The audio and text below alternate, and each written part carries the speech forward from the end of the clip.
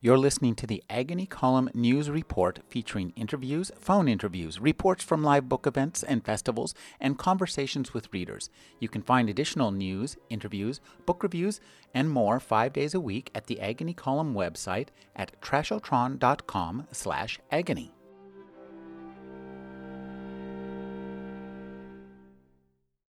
Rick Wartzman is head of the K.H. Moon Center for a Functioning Society at the Drucker Institute.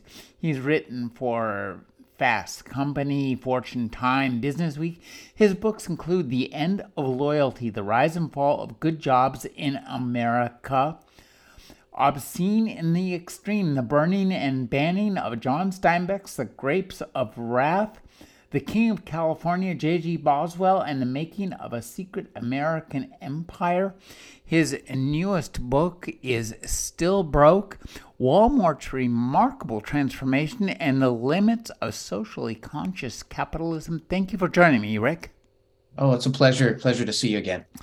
This is a wonderful book. It's really a compelling narrative. It's a great piece of storytelling and structure because you bring us in at the, early on in the pandemic, where, everybody's starting to worry about the frontline workers. And there are more of those who work for Walmart than any other store. So talk about the scene where Walmart is talking up all the great things it's doing for its workers. Yeah. So the book opens, it was March 2020, right at the beginning of the pandemic. And, there was a Walmart executive who was part of a webinar, several major companies talking about how they were trying to keep their workers safe. And, Walmart was doing all kinds of things, right? Putting kind of decals on the floor so that customers would hopefully stand 6 feet apart. And they were, marking what the distance was. And they were putting up sneeze guards for their cashiers and their pharmacy clerks to be better protected.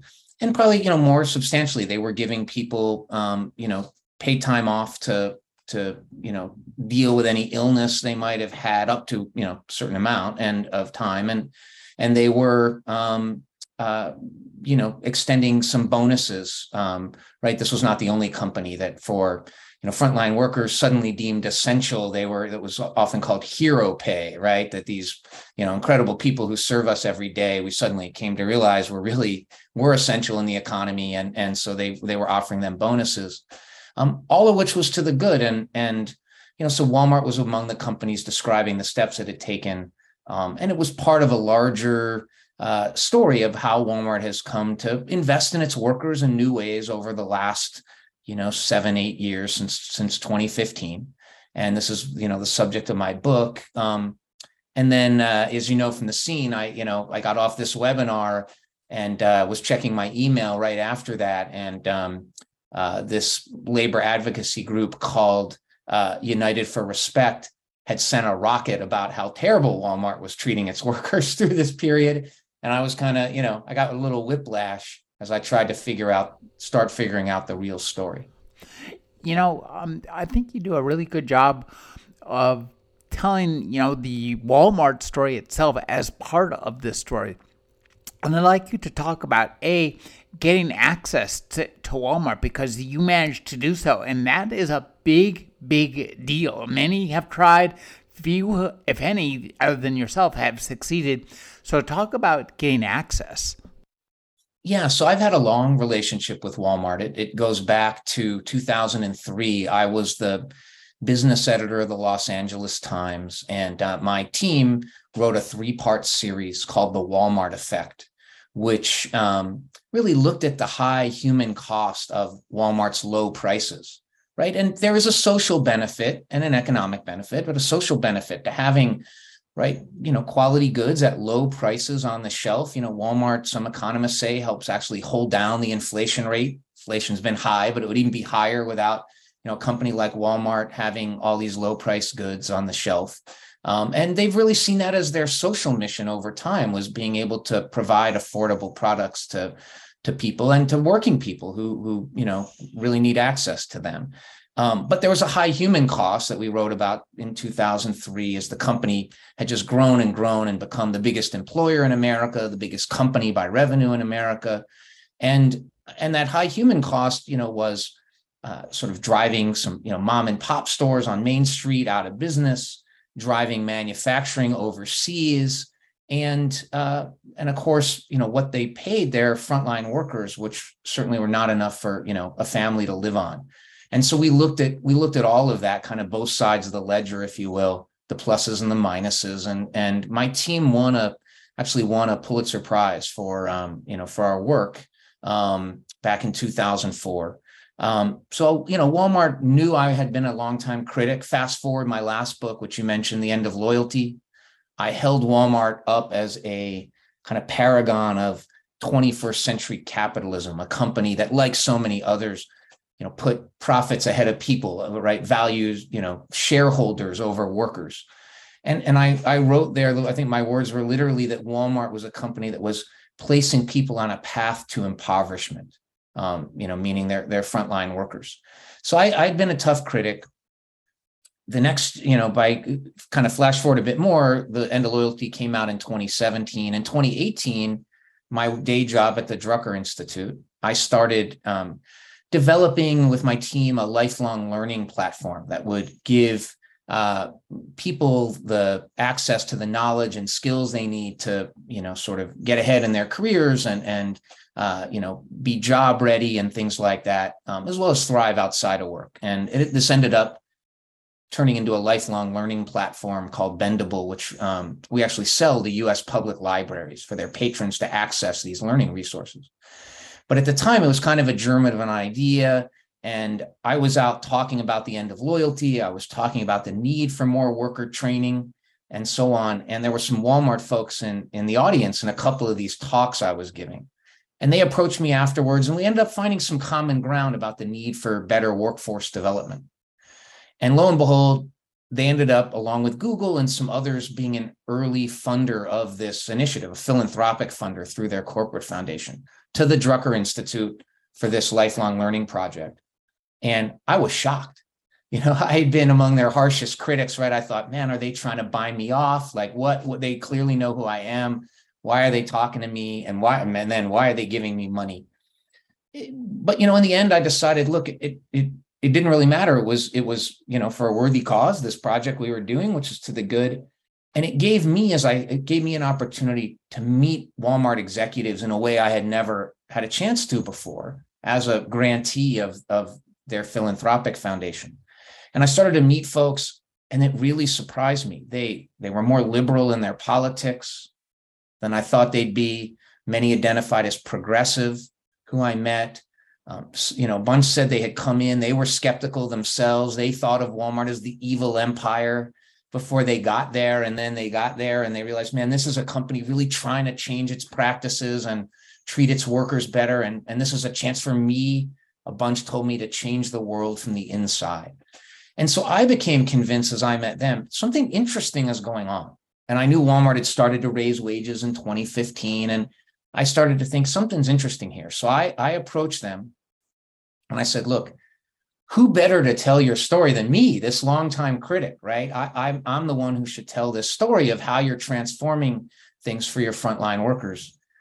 But I'm going to need a few things. I need access. I really need you to be open. I'm going to need access to data. I'm going to need access to your executives and so on. And, I'm also, I'll give you your due. I think you really have come a long way, and I'm going to tell that story fairly.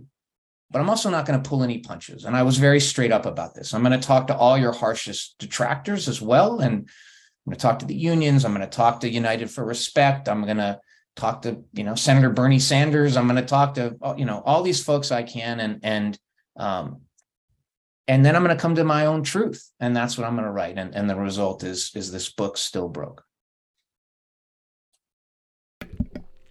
One of the things I think that's interesting in this book are the way you develop characters and the types of characters you develop. Because on one hand, we have the very human characters, Mr. Sam Walton himself. His many successors, all really fascinating and different, kind of different growths off the same tree of flowers. We have the characters who are as critics, people who run the unions, people like yourself, journalists. But we also have as characters the unions themselves are characters, the businesses, the competitors, Costco itself, Walmart. Walmart itself is a character in this book, and this is a fascinating character portrait of, the growth of a corporation. We all know that corporations are now treated like people. You you do the same thing, and I think that was interesting. So talk about turning the growth of a corporation into a plot-driven character piece that portrays this. And that's what's fascinating to read, to see, because like you, the reader who reads this thinks, oh, wow, they really are changing. And we see this and we're rooting for it to happen. Yeah. Yeah, I think, it's interesting. I hadn't really thought about it that way.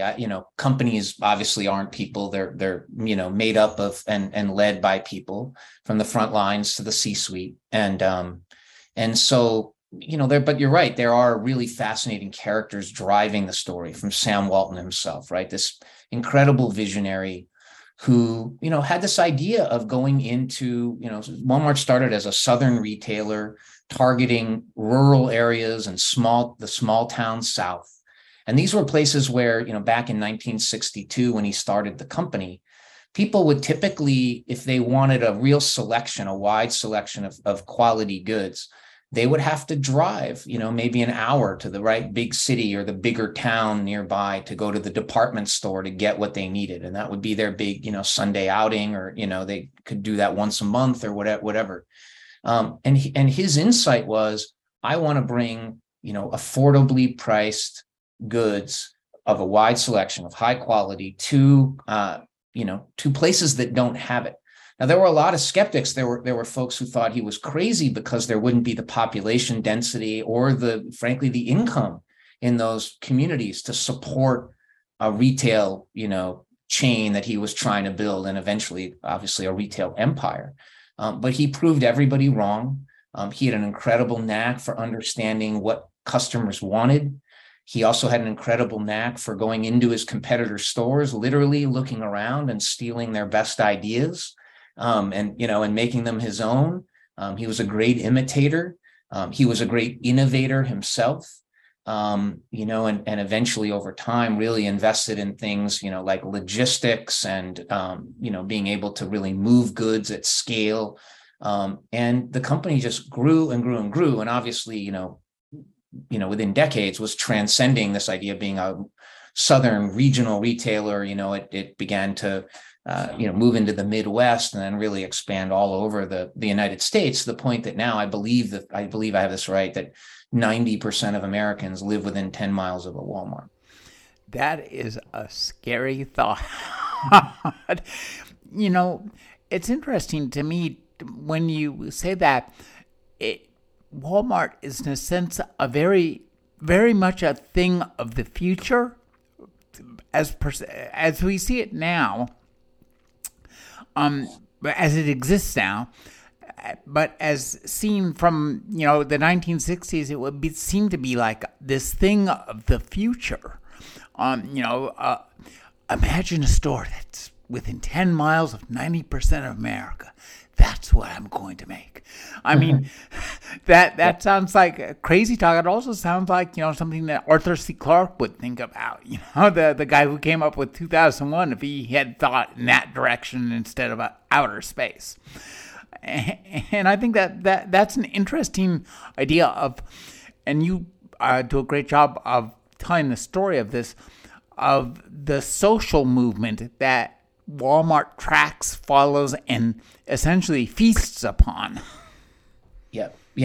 There's, first of all, just the scale of Walmart that you're touching on here is it's incredible.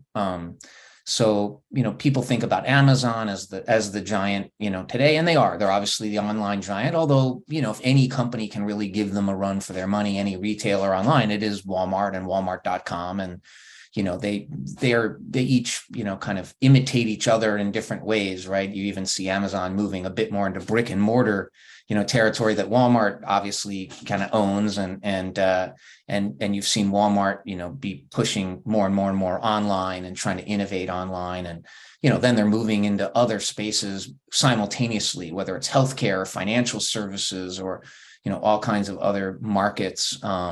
So really interesting watching these two. I can't imagine that there's a decision made at Walmart that isn't, that Amazon doesn't hover over, and vice versa. These are the two Goliaths of retail slugging it out. But it's important to keep it in perspective. I mean, Walmart is just bigger. It continues to be bigger, at least in terms of its workforce. I believe Amazon has something like 1.1 million US workers, so it's not tiny by any means. But I think Walmart's up to, 1.7 million US workers now, more than 1.5 million. So, there's another, 500,000 or more Walmart workers than Amazon workers in the US. I mean, it's a colossus.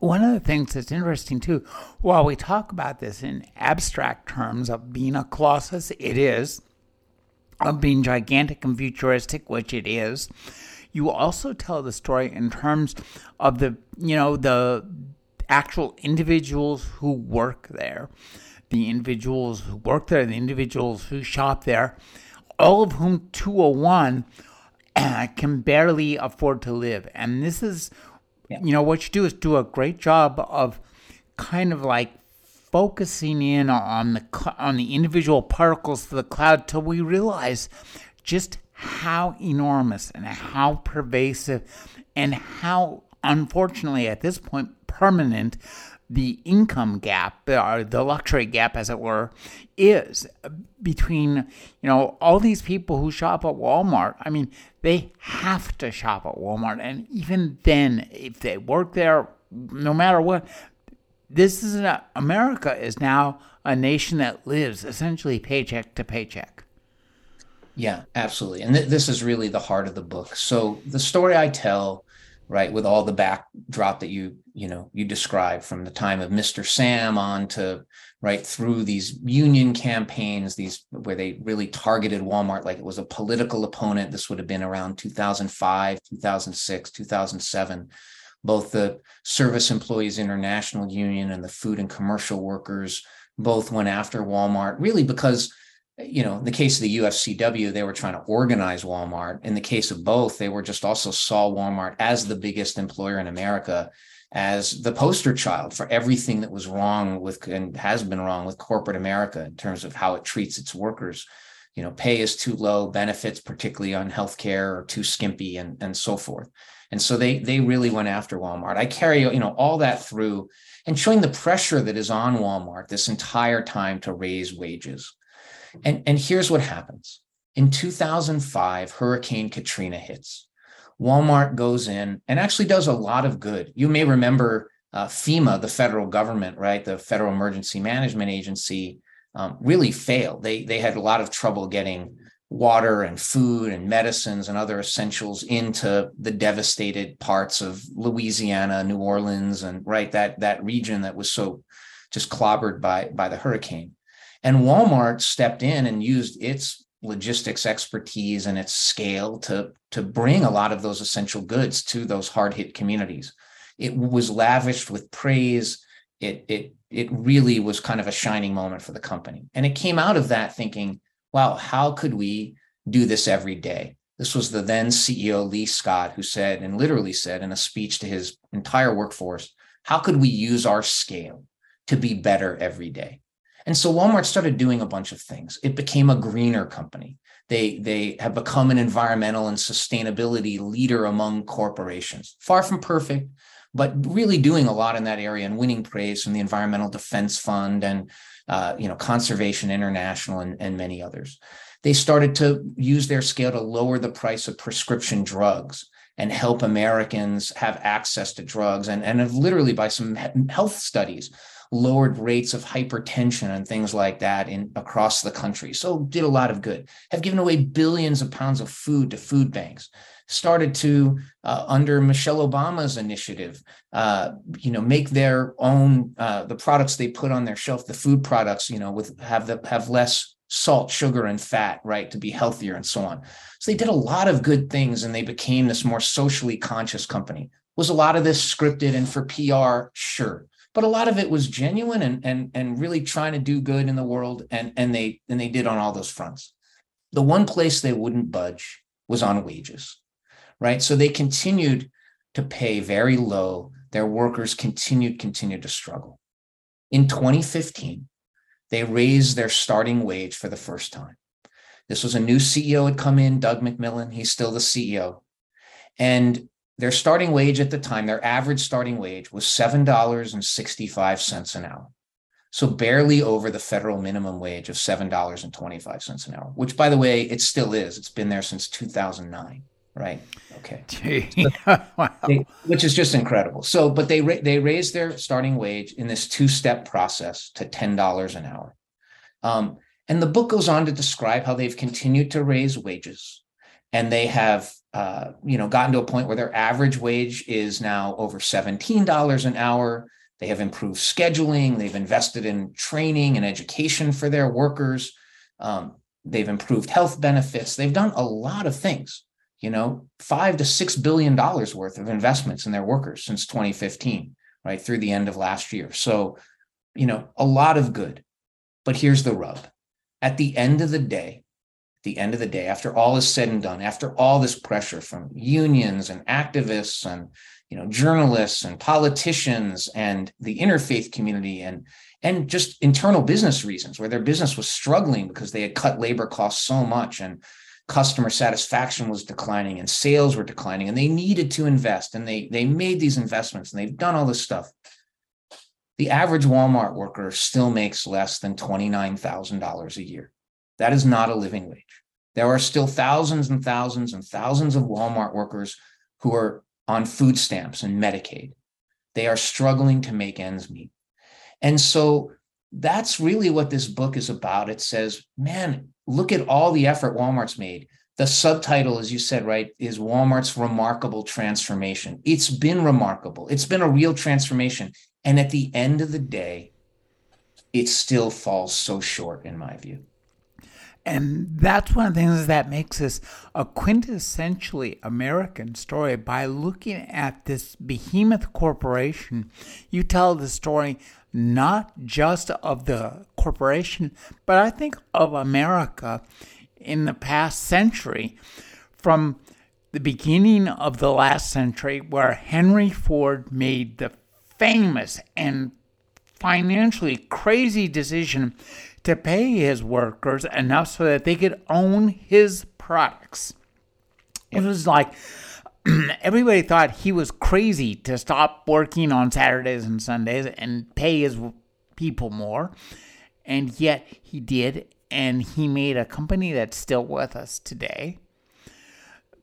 That was the that was the end of the line.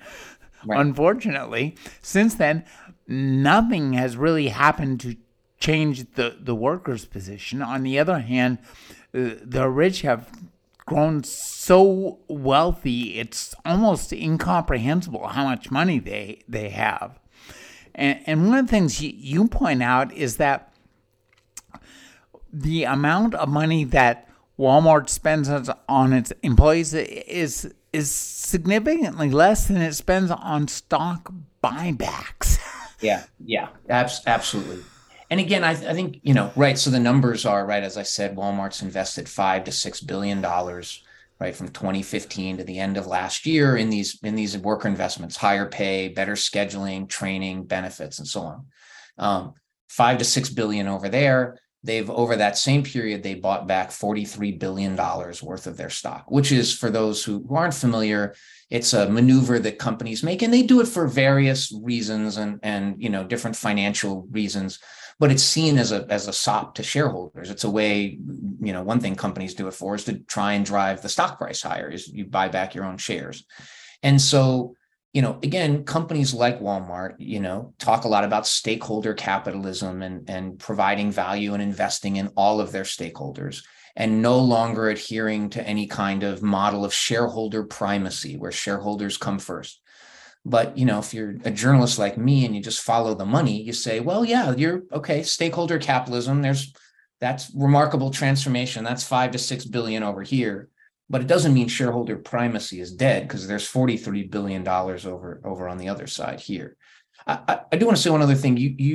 I think you really hit on it. So look, in this way, Walmart is a source of, I think, this larger problem that we have, this wage crisis that we have as a society, but they're also a symbol. They are hardly alone. They're important. They're the largest employer. They help set the standard.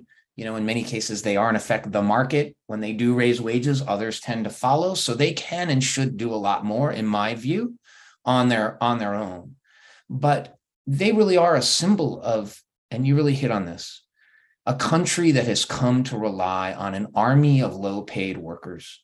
Again, these are the folks over the pandemic we deemed essential. But these are the people who, give us food, or at the checkout line when we check out of of the store, stock shelves in those places, work in the warehouses, care for us when we're sick, care for our loved ones, care for our kids, drive packages or us all over town as gig workers, and on and on and on. Right? There's just clean our offices at night and so on. We have just created an army of low-paid workers across many, many industries. And so these are people who get up, they go to work every day. Most of them, I would venture to say, work really hard. And then at the end of the month, they are left with really painful choices in all too many cases, right? Do I continue to feed my family kind of a full, right? So their bellies are full, or do I heat my home this month? Do I buy medication, right? Or, do I pay the rent? These are terrible choices. And there are tens of millions of Americans, working Americans, who are faced with this on a regular basis. You talk about Walmart's remarkable transformation. And I think you also at the same time track America's transformation from a kind of liberal capitalism into, we are approaching what I would call American feudalism, where there's a huge underclass that's permanently underfed, underhoused, and they're promised a reward in heaven. Yay! Mm-hmm. Just wait till you die. It's going to be great. Well, that's easy to say, and actually, if you're have cruddy healthcare, it's also easy to achieve. So I'd like you, one of the things too I think you do really well is you put yourself in the narrative and you yourself take us along. And I think that this is one of the you do a really good job of this. So talk about, in writing this, making the decisions where you're going to appear, where you're not going to appear, and your own character, because we see this through your perception of, wow, they really are doing something. This is pretty significant. But we're always waiting for the word but. Yeah.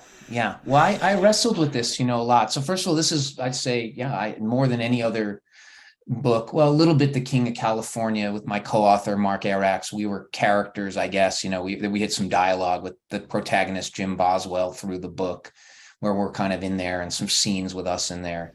And if you're familiar with Mark Arax's great writing, he's very comfortable putting himself in the, in the narrative. This is a little different for me. I opened the book with that scene of me, watching this webinar and then getting this kind of email, which, sort of sent my head spinning. So, I sort of consciously put myself in the story.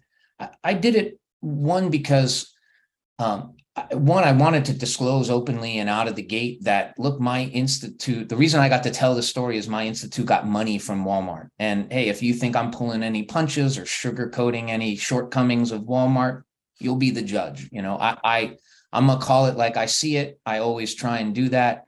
I tend to see things in gray, right? The world, a lot of writers write in very black and white terms. I in some ways, I'm jealous and admire those who can do that. I don't think that way. I tend to see nuance, and I tend to see two sides of things without pulling punches, I hope. And so anyway, I needed to declare we had gotten this, my institute had gotten this money, and wrestle with that openly. And so suddenly, I was in the book. And so, right. So then as a writer, you sort of make these strategic decisions, where do I come in again? And it's pretty subtle. So sometimes it's as little as in the thick of the narrative where I wasn't present, right, through the history, right? And the real spine of the book from chapter 2 through chapter 5 is this 10-year arc from Katrina in 2005 up till they raise wages for the first time in 2015. I wasn't present for that, but there are moments where, so how do you keep yourself as a writer? There are little artifices, right? There are little devices you use. Like, so it can be as simple as, but he told me. So I'm a reminder, hey, I'm still here, right? I'm still a character myself. So, and the New Yorker does that a lot, right? In their stories, the journalists are, he told me. So I do some of that. And then, right, there's a bit more, there's a scene in the final chapter where I'm with Doug McMillon, the current CEO. And it was a great moment. It was a great moment as a journalist. We got together. And there's a in my world, there's a kind of famous chart that the Economic Policy Institute has put together. And it shows what economists call the great decoupling between productivity and compensation. So from basically the end of World War II up until the early 1970s, productivity, so right, worker output, right, per hour of work, right, is going up, just surging. It's, so imagine just a straight line, on a graph that's, ascending right up the, it's an upward slope, steady upward slope, dramatic upward slope. And compensation, worker pay and benefits is tracking in lockstep, like productivity is going up and compensation is going up. And so you can picture that. And what that's telling you is America's economic pie is growing and workers are getting their fair share of that, right? Their compensation is growing in step with their productivity. 1973 or thereabouts, in the 70s, it decouples, it breaks apart. Productivity continues to rise, not as much as it did in that 30-year period after World War II, but still, quite substantially. And compensation essentially flattens out. And, they stop sharing in this ever-growing pie. So I have this great, I literally was in the back, kind of whatever storeroom or break room, I guess, of a Walmart with Doug McMillon, the CEO. We're doing our last interview. And I took out the chart and I put it on the table in front of him. And I said, hey, what do you make of this? It's such a great scene. I really enjoyed the hell of it. Yeah, and it was a really fun scene to kind of create, honestly. I obviously, did that knowing I was going to write about it in the book. And it was just it's a great way into that part of the chapter that gets into, some of the reasons why these things may have broken apart. And he gets his take on it, which is, workers haven't really kept up with technological advances and, they need higher skills if they want more compensation. And I give my take, which is, I think there's maybe a little bit of truth to that, but I would say it has more to do with, the breakdown in institutions like unions that historically protected workers. And Walmart has been infamous in being a union busting company over its long history. And, the elevation of shareholders over employees. And so we each get to offer our takes as to why this may be happening. One of the things I think you do really well, at one point in the book, you start talking about the skill set of supposedly unskilled employees, people who are putting like products on shelves, dealing with customers, ringing up purchases. We say this, and our assumption is, anybody could do that. That's not the case. Otherwise, everybody would be doing it. It takes a lot. You have to have self-control. You have to be able to move emotionally from, like one mindset to another with lightning speed, to go from dealing with a stocking the shelf problem to a customer who's standing there saying, I want this. Totally. It's a very complicated emotional mindset that goes into these jobs we consider unskilled. I hate that term. First of all, I can't think of any task or job that is unskilled. There are all kinds of different skills. Exactly. And look, I happen to be, skilled at, maybe writing words or, using words or, being a book person. I'm terrible with my hands, right? Am I higher skilled than a plumber? Now those are often called skilled trades. So they maybe get, or, middle skilled jobs. We tend to, and who's the we, elites, privileged people stick other people into buckets that really are pejorative, and I just think actually factually wrong. Go exactly. out and is being a farm worker, right, unskilled? The amount of knowledge you need to actually pick crops with skill is, there's a lot of skill that goes into it. And so, look, I think doing anything efficiently and effectively takes skill. And these terms, I quote Annie Lowrey from The Atlantic, who has written beautifully about this, as well as some others. I think she says something like, it's a cancerous little phrase, this phrase, right, unskill or low skill work. And I couldn't agree more.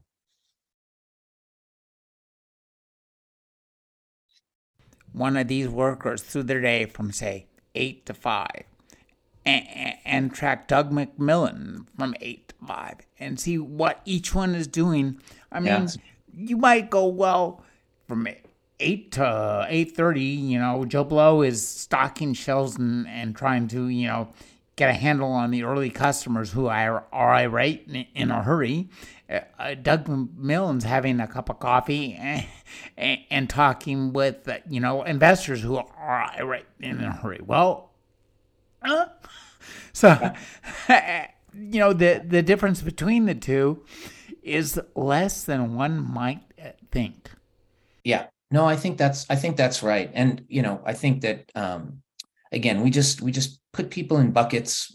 I think those of us who, I don't know, maybe we do it out of, trying to, puff out our own feathers, or I don't know. It's, some way to maintain privilege by, shoving people into a lesser status. I don't know all the cultural or sociological reasons, but I think just factually it's wrong. I mean, the thing you're hitting on, there's some data in the book. There's an organization called Opportunity at Work that has done evaluation of jobs side by side and said, look, there are jobs with very similar skill sets and actually what it takes to do the job. But, if the job is labeled one thing, the pay is a lot more than if it's labeled this other thing, even though they're quite similar in terms of the skill set needed. I love the storytelling and narrative in the book, and I think that scene at the end with you and Doug McMillon is really a powerful scene because, as I say, all the way through the book, we are kind of pulling for Walmart, but we're also kind of scared of them. It's the question is, are they the hero or the monster? And the answer is, well, yes. The answer is yes. It's funny, I wouldn't call them the monster, at the end, kind of where I came out. And again, look, I don't want to let Walmart off the hook. I think they can and should pay their workers more. I don't think there should be a company that has one worker on Medicaid or food stamps. I mean, in effect, that's just the public subsidizing that company and allowing them to pay so little. I think that's awful. But I think that in some ways, the real problem is not that Walmart is a monster or that Walmart is evil. The real problem is that in many eyes, Walmart has now become a paragon of socially conscious capitalism, that Walmart is now seen as part of the solution because they've raised wages some, and they're no longer part of the problem. So it's not that Walmart is evil. That's not what we should be worried about. We should be worried about that's what good or good enough in America has now come to look like. We have really set the bar too low. That is amazingly well-spoken and extremely true. And again, I think you do a good job of this just by, describing as you do, the lives of the workers and the lives of the, the union people who are trying to, get a foot in the door, a finger in the door to try to change this. Because in America, we should not have to work more than full time to make ends meet. Yet we are increasingly a paycheck to paycheck nation, and it seems like that's good enough, and not for me, at least. No, I look at it a lot, and I liken it in the book to climate change. Right? So look, the end of the book, I make a kind of full-throated cry for a $20 an hour government mandated living wage, right? Raise the minimum wage, which again, federally is now still $7.25 an hour, to $20 an hour, right? And I know, look, people are going to think I'm completely bananas and this is radical and this is terrible. But I look at it like climate change. We have set the bar so low. We have dug ourselves a hole so deep. We have, by my estimate, it's 25% to 40% of the U.S. labor force. So you're talking, 40 million to 65 million working people. Again, people who get up every day, for the most part, work hard, and then are faced often with these terrible trade-offs between food and rent and medicine and heat and, all of that. And are really struggling. And so, we've done this over the past 50 years or so, where we have just, right, that decoupling of productivity and compensation, right? The pie has grown immensely. Our economy is way bigger than it was 50 years ago, way, way, way bigger. But the gains have all gone to the top 1% or a fraction of 1%, most of them. Most people have been left behind. And the hole has gotten so deep for those folks. And again, these are the people who serve us every day. That's like climate change. We can't fix this incrementally anymore. We need to make a big, bold leap. I call for $20 an hour, and there's some reasons for that. And as explained in the book, and that's really a family living wage. And then it needs to be indexed to inflation or indexed to the median wage so that we can stop relitigating this all the time, and it can just rise in lockstep with the cost of living, right? $20 an hour. There's a group called Living Wage for Us. It's an advocacy group, and they're actually working with companies to have them provide a true living wage to their workers. And they've done some really, hardcore economic calculations around this. 80% of Americans live in a county where the family living wage, so what it takes for, a working adult, along with another working adult in the family, to support, themselves and two kids. That's the typical average size working family based on real calculations. For a family living wage, it's 80% live in a county where it's $20 an hour or greater. 40% of Americans live in a county where it's $25 an hour or greater. And this shouldn't be surprising, right? Full time, if you're lucky enough to get full-time hours, it's a little over $40,000 a year, $20 an hour. So does that, if you hear that, no one's getting rich off that, right? That's, to have a decent life. That's the floor, right? That's kind of I think it has a lot of face validity. But man, we are a long, long way from that. One of the things I think that you do really well in the book is to incorporate statistics and numbers, but we never feel we're being drowned in them. And so I'm want to just ask you to talk about, mixing in facts and story and using facts as story elements. Because that's one of the things I think you do really well. The facts, as you describe Walmart early in the book, it's this kind of character and it's this level of facts. And then they kind of make some changes, but,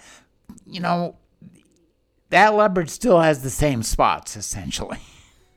Yeah. Yeah, no, it's really interesting. Thank you. First of all, I appreciate you noticing that.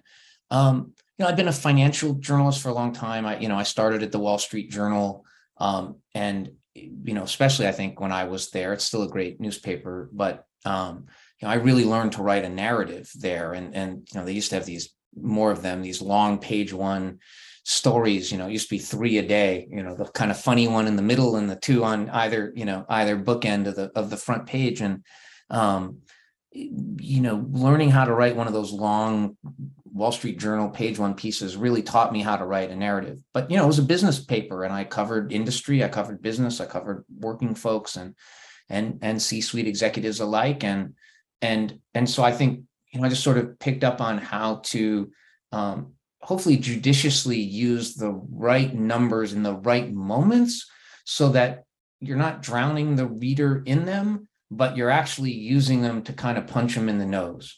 In other words, every number should really have some force. There's a purpose behind that particular fact. That fact driving home a point, right? Yeah, that's exact. I hadn't thought about it that way, but that's exactly true. When you get to the end and you're showing them showing McMillan those graphs, I'm just thinking, wow. Right, because at some point, and look, numbers can be manipulated, right? Lies, damn lies, and statistics, or whatever the saying is. But you can't get around the numbers. Are the numbers. It's math. At the end of the day, you find out the number of workers they have, full-time and part-time. You find out the number of hours they have, right? Which the company, again, all disclosed to me. The average hours their full-time workers work only 36 hours a week on average, and their part-timers are at 23 hours a week.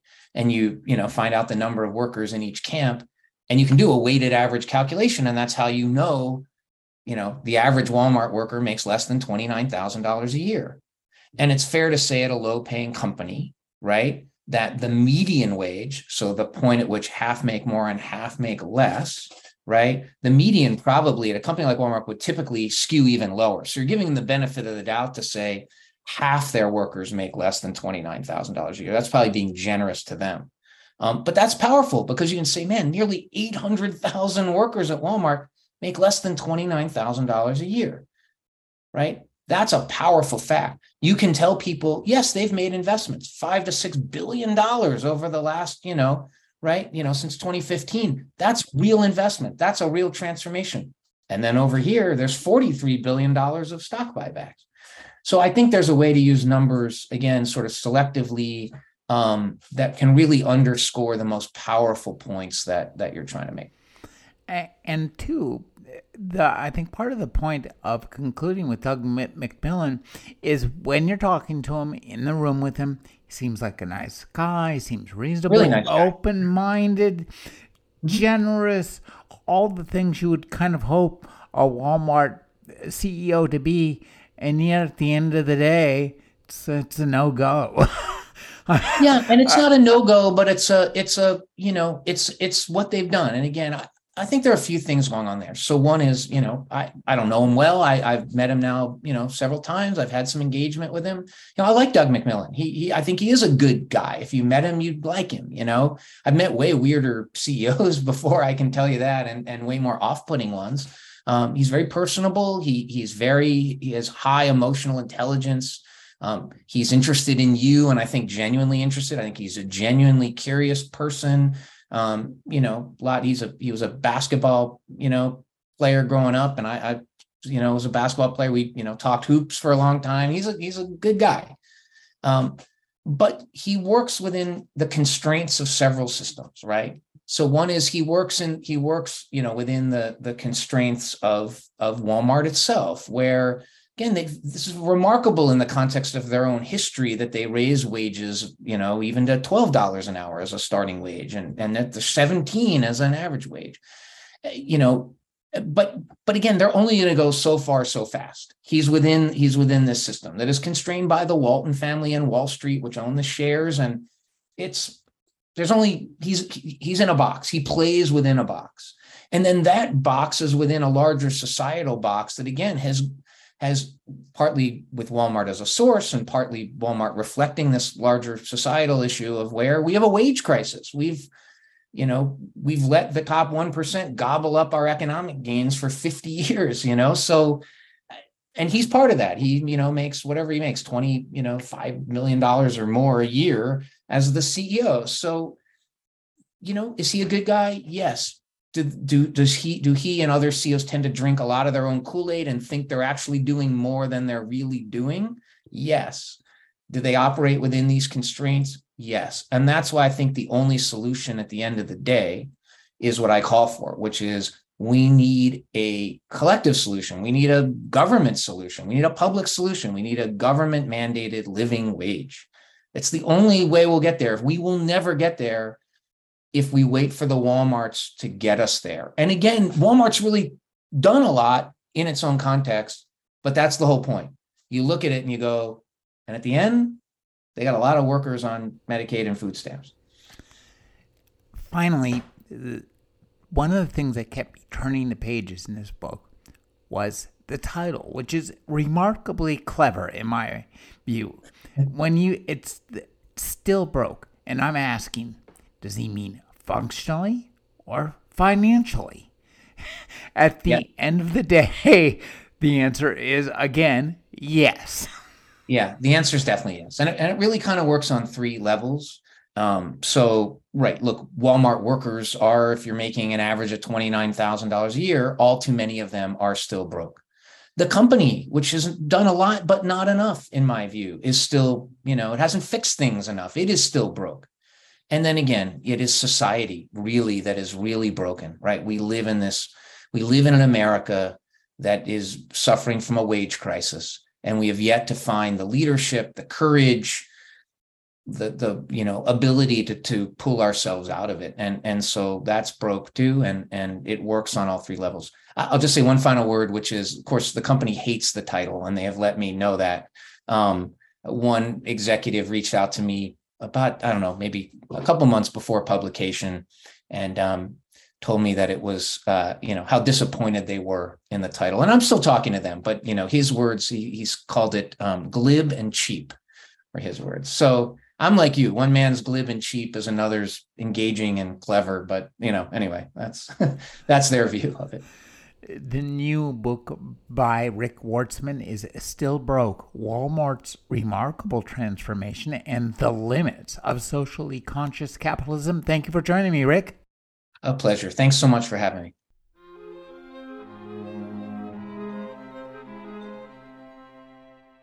You're listening to the Agony Column News Report, featuring interviews, phone interviews, reports from live book events and festivals, and conversations with readers. You can find additional news, interviews, book reviews, and more 5 days a week at the Agony Column website at trashotron.com/agony.